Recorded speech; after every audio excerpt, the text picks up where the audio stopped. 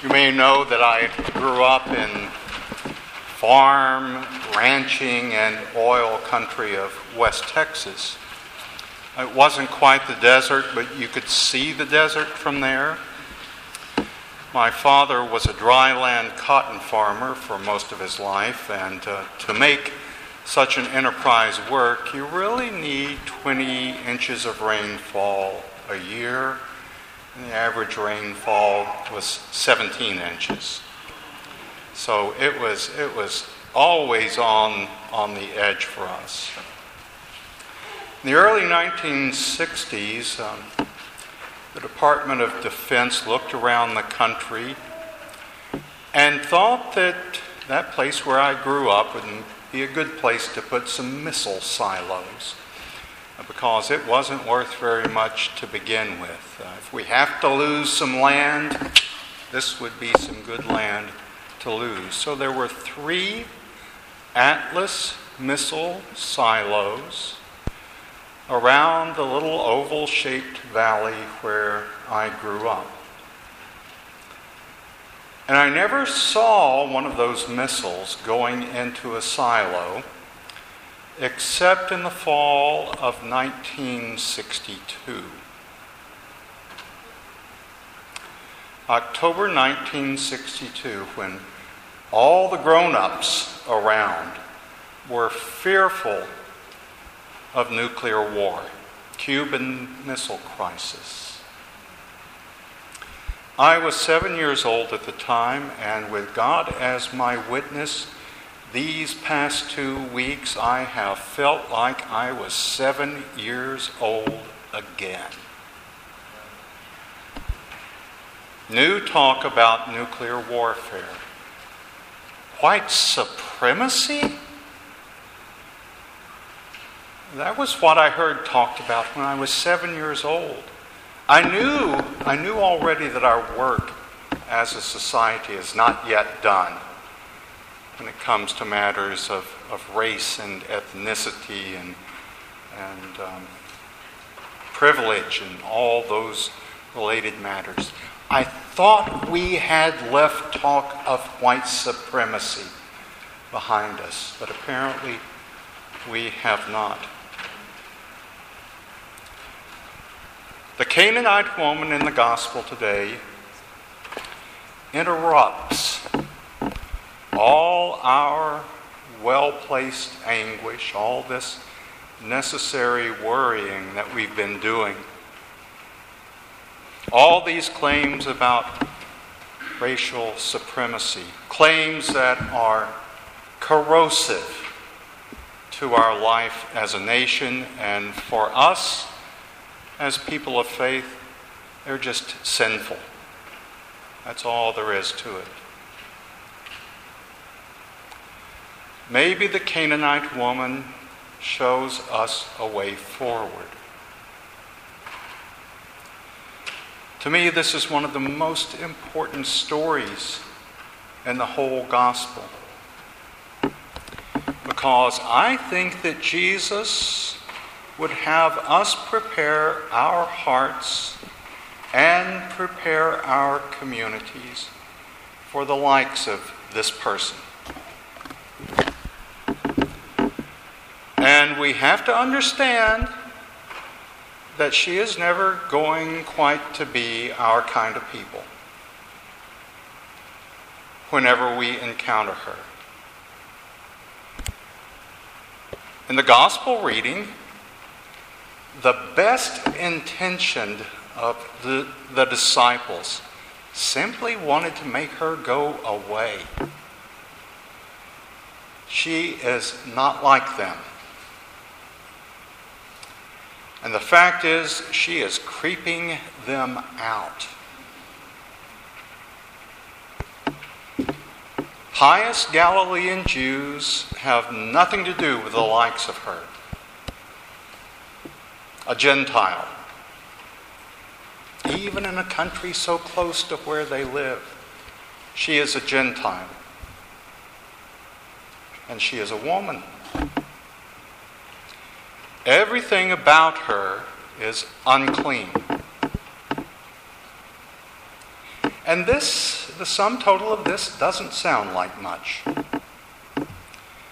But you put it all together and it makes these guys want to run out of that gospel reading and run away screaming.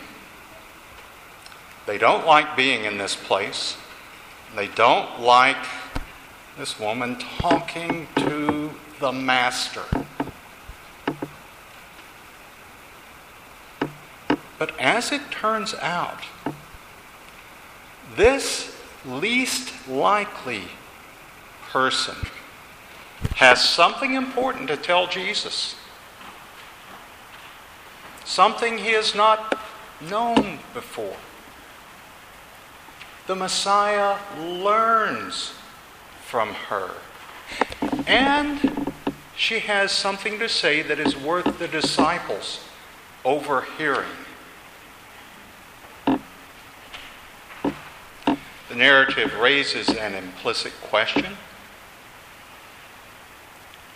What in the world are these pious Galilean Jews doing in a place like this? Well, they're there because Jesus has taken them there. A Gentile place and a pagan place. The likes of them would want to avoid the coastline like it was kryptonite.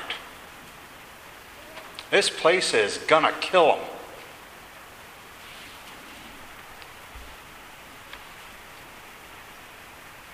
Mary Doria Russell's science fiction novel.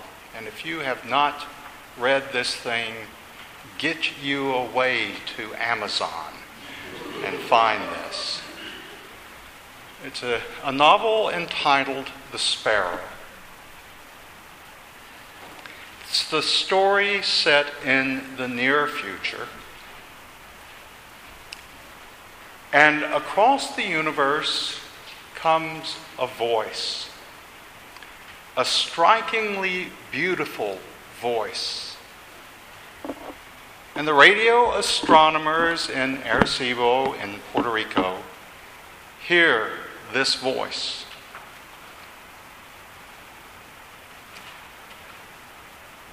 The world government at the time cannot get its act together to organize a journey to find this voice. The world government can't do it, but the Jesuits can. And so they do. This religious order puts together a community, an odd community, a mixed community of explorers and pilgrims to travel across the universe to find where this voice is coming from.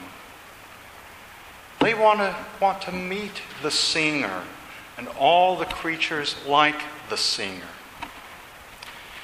And why would the church want to do such a thing as this? The question is put to the Superior General of the Jesuits, and he has a simple explanation. We're doing what we've always done. We're going there to meet God's other children. And that's what we do. And that's what they do. So they assembled this community to travel the distance of 4 light years to a place they had never imagined. It's a story that is heartbreaking. And it's one of those science fiction tales that seems as if it could be so real.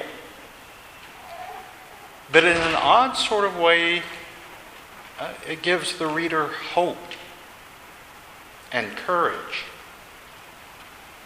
Mary Doria Russell, The Sparrow. And God continues to call the people of God to meet God's other children, to stand with them, to savor the good news of Jesus with them, and to learn. And to learn. God still calls us into places like this. Places we could never have imagined. Places of adventure and risk that will break us and make us whole and give us hope. So back to the gospel, where the Canaanite woman, you will notice, argues with Jesus. She argues with him to make him understand.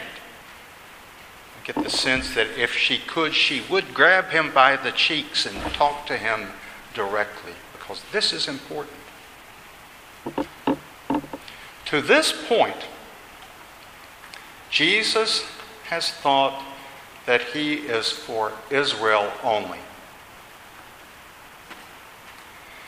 The woman makes him realize that no, he is for God's other children also. And if it's just the scraps, then the scraps we will take and we will be glad for them. This realization startles Jesus. And immediately he gives this woman a nickname. Doesn't come across quite so well in translation. But he calls her, "O great faithed one." Great faithed one. And this is in direct contrast to what he had to say to Peter in last Sunday's gospel, when he called him, "O little faithed one." Peter, of the recidivism of not quite believing in the way that he has the power to believe, this disastrous attempt at walking on the water when he goes under the water instead. This is so emblematic of Jesus' upside down world. The ultimate outsider gets it, while the ultimate insider is a recidivist in failure. Welcome to the gospel world. People of faith desperately need those encounters with the other. We have to have them, the stranger. We have to have him. We have to have her. This is a reason for engaging in God's mission. It's a reason for laundry love in this place, for making a house available to Magdalene, St. Louis, for pilgrimages to El Salvador, for organizing to say no to gun violence. These are all good things, and mission has to be non-negotiable. In part because Jesus would have us to go there, and in part because the people whom we encounter will have important things to tell us. Things we would never hear otherwise. Dear God, help us to be alert to the stranger, the one so unlike us, the family walking through the doors of this place who are not husband, wife, and two lovely children, but the other. Imagine the richness of such a place. I think that's the place you're becoming. Follow that deeper. Let's follow it deeper here at the Church of the Holy Communion and into the other places where Jesus would have us to go. The otherness is so close to us sometimes. The otherness of Ferguson, Missouri has been imprinted on our awareness these past 3 years. There's something still for us to learn from that piece of geography and its people. I suspect that Mike Brown still has something for us to hear and to learn, if we can just listen. Dear friends, the waters of baptism compel us into Christ's body, the church.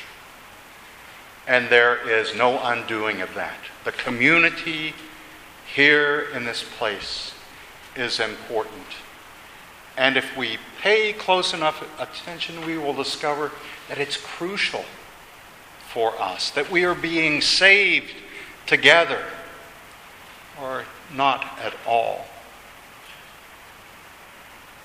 The waters bring us into the household of God, marking us as Christ's own forever. All this is true. But listen, baptism is not for solace only.